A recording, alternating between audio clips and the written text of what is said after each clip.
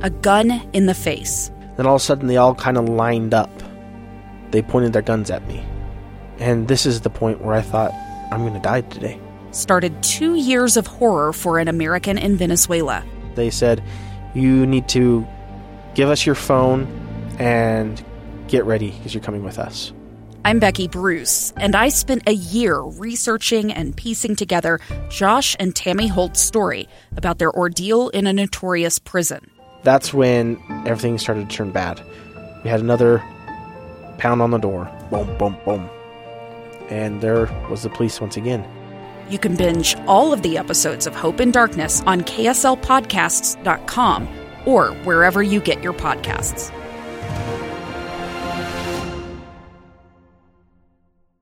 Welcome to Live Mike. I'm Ethan Millard here on KSL News Radio, filling in today for Lee. Thanks so much for joining us.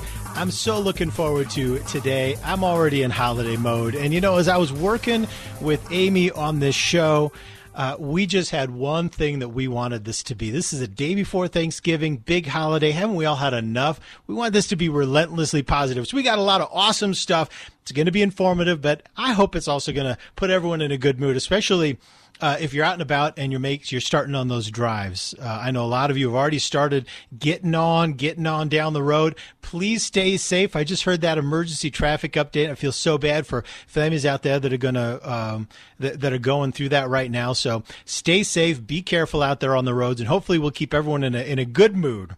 And as you get where you're going. In fact, let's start there with Thanksgiving, because I noticed on Twitter that Spencer Cox, who's the incoming governor, current lieutenant governor. He's been elected governor, so he'll be taking over that in January. He posted a poll on Twitter, and he got over 3,000 responses. So it's not scientific, but, you know, he had a turnout, right? And he just said, hey, with all this is going on, what are your plans? How have your plans changed? Are you doing immediate household only? Are you doing some kind of gathering, but you've changed it? Or are you doing no change and you're just going for it? And 59% of the respondents here said that they are sticking to just immediate household Thanksgiving. About 26% said they were going to make some changes, but still push ahead for the most part. And a clean 14% said, no, man, we're not making any changes. We're doing it just like we do it every single year. And that's going to include some travel. And it might include some airplane travel. And I was amazed to see, and actually impressed to see, that over the past couple of weeks, the TSA has rolled out some guidelines for those of you that are traveling for Thanksgiving. Now, of course, some of the guidelines you can guess, right? Get to the airport early, wear slip-on shoes, et cetera, et cetera. But apparently some of you, and I don't know who you are, I'd love to meet you. Some of you will carry on the plane, or at least attempt to travel with Thanksgiving dinner dishes, with prepared food. And that blew my mind. Now, I'm surprised it happens at all, but I guess it happens enough that TSA felt like, hey, we got to give some guidelines out here. But if you're the kind of person that cooked your turkey and then flies it to grandma's house, well, I've got a couple of things that you need to know. And by the way, hit me up on the Utah Community Credit Union text line. That's 57500. You know that. I know that. I'm going to say 57500, probably on my deathbed still. The Utah Community Credit Union text line, 57500. Are you traveling for Thanksgiving? Have you ever in your life taken prepared foods? I'm not talking about the burrito you got at the airport, which shame on you. You shouldn't do that anyway, because no one wants to sit next to you eating that burrito. But prepared Thanksgiving foods. Is that you? Drop me a line, 57500. I'd love to hear what your story is and what it is that you took. But let me share with you some of the TSA recommendations, okay? And they're actually kind of clever with it. This is what they say. If you can spill it, spray it, spread it, pump it, or pour it, then it is not a solid, and it's got to go in a checked bag. So basically, their guideline is kind of sticking along the main liquid theme, right? You're only allowed to take very small amounts of liquid with you onto the plane. So they're saying, hey, if it's a liquid, if you can spill it, spray it, spread it, pump it, or pour it, which I've done all of those with Thanksgiving dinner foods, and I think we all have, then it's a solid. You can take it, but it's got to go into a checked bag. So anything that's basically a solid, this includes pies, cakes, stuffing, casseroles, and of course the turkey All of that can go with you in your carry-on. And that is crazy to me. That is just crazy to me that someone would actually prepare a Thanksgiving dinner of some sort, or their part. Maybe you're famous for your green bean casserole. I don't know. And your family is saying, hey, we can't wait to see you at Thanksgiving. If you don't bring that green bean casserole, don't come. And if that's the case, and you feel like you can't make it there at your destination, you might make it ahead of time, which just blows my mind. But you can take a pan of casserole with you onto the airplane. And that's phenomenal. I mean, I absolutely love the idea that someone would actually do that. So drop me a line, 57500. The TSA has an app, and doing a little bit of research for Live Mike today, it prompted me to download the TSA app. It's called My TSA because they have a function on this app, and it is, can I bring? ? And what you do is you type in an item, and then it tells you whether or not you can bring it. And I thought that was a clever idea, but actually all they do is they just use their existing list of known items. So I tried, for example, to put in soiled diapers. No items found. So I guess I'd have to call. What about dirt, like potting soil, like dirt? There's nothing. You know what there is, though? Artificial skeleton bones. If you've got artificial skeleton bones, according to the TSA app, you can both carry that on in your carry-on luggage and check bags. You can do either one for artificial skeleton bones. So there you know. I got a text here at 57500 that says, Ethan, have you ever heard of comfort animals? Well, it's comfort food. Sorry, I couldn't help myself. That's legit, I guess. If that's your comfort food, you got to take it for, for your your emotional peace of mind on the plane. Well, I certainly wouldn't say anything, but I'll tell you what. So TSA's got their own set of rules, right? TSA's got their set of rules about what you can bring. But I kind of have my own set of rules too. Doesn't everybody? And I feel like smelly food should not be, man, I don't want to say allowed. It should be discouraged, right? It should be discouraged. And this is the thing. I was so glad to see, the new Salt Lake International Airport open. They got all these nice restaurants, very local flavors, very cool. But, when I see someone standing there at, for example, a Cafe Rio, and they're loading up a burrito, getting ready to take it on the plane, I look at that and I think, man, you can't finish that in the terminal. And those are just my thoughts. Anyway, drop me a line, 57500. When we come back, there are 2 turkeys that have been pardoned in Washington, D.C., but how did we get there? How did they get there? And which hotel have the turkeys been staying in Washington, D.C.? I have all that information coming up next on Live Mike. Turkey for me, turkey for you. Let's eat the turkey in my big brown shoe. Love to eat the turkey at the table. I once saw a movie with Betty Grable. There you go. Now it's Thanksgiving. Now that we got Adam Sandler out there, now it's Thanksgiving. Thanks so much for tuning in to Live Mike today. I'm Ethan Millard. Thanks so much for listening. I'm having such a fun time so far, and I want to thank Amber and Amy and everyone who's helped kind of get this show up and going off the ground in such weird circumstances. But I love this. By the way, you can still catch the Nightside Project on the KSL News Radio app. That's powered by Any Hour Services. So make sure you go and check out Alex and me on the KSL News Radio app. The Nightside Project still in play. And I've gotten a few texts from people that I can tell are old listeners of the Nightside Project. Someone asking if I've booked my cruise yet. And I just want to say I'm about to. I got the tab open on my browser right now.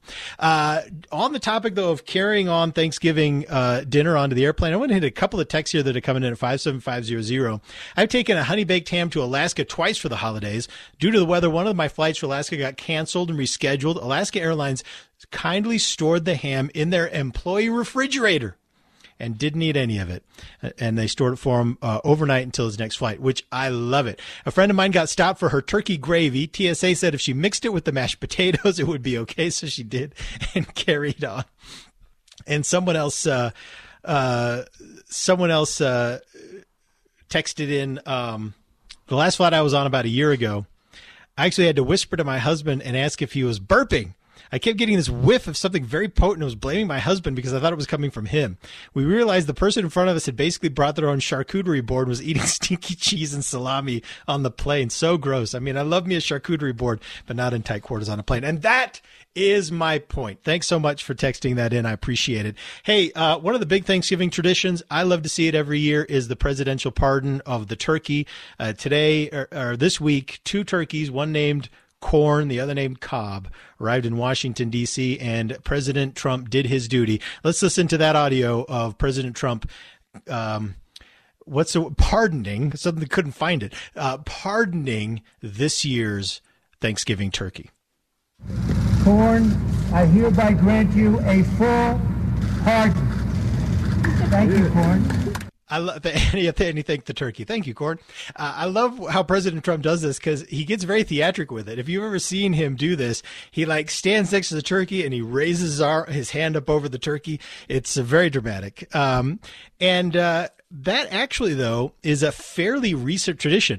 And you may have read up on this a little bit. I know some of this information has been in the news, but actually the first person to pardon a turkey, the first president in modern times to pardon a turkey was President Kennedy.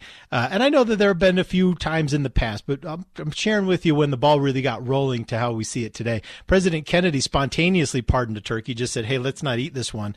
And he did that 3 days before his assassination, which I thought was a weird confluence of events.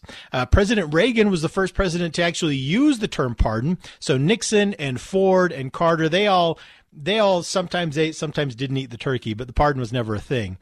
President Reagan used the term pardon after taking a couple of hard questions at the turkey event on the Iran-Contra affair.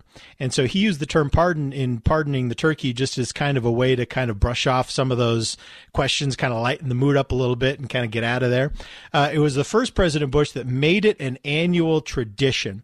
And for a while, those turkeys, they went to live at a place called Frying Pan Farm Park in Virginia. That's where the surviving turkeys would go. Frying Pan Farm Park, which is a very suspicious name for me. Oh yeah, they're going to go live at Frying Pan Farm.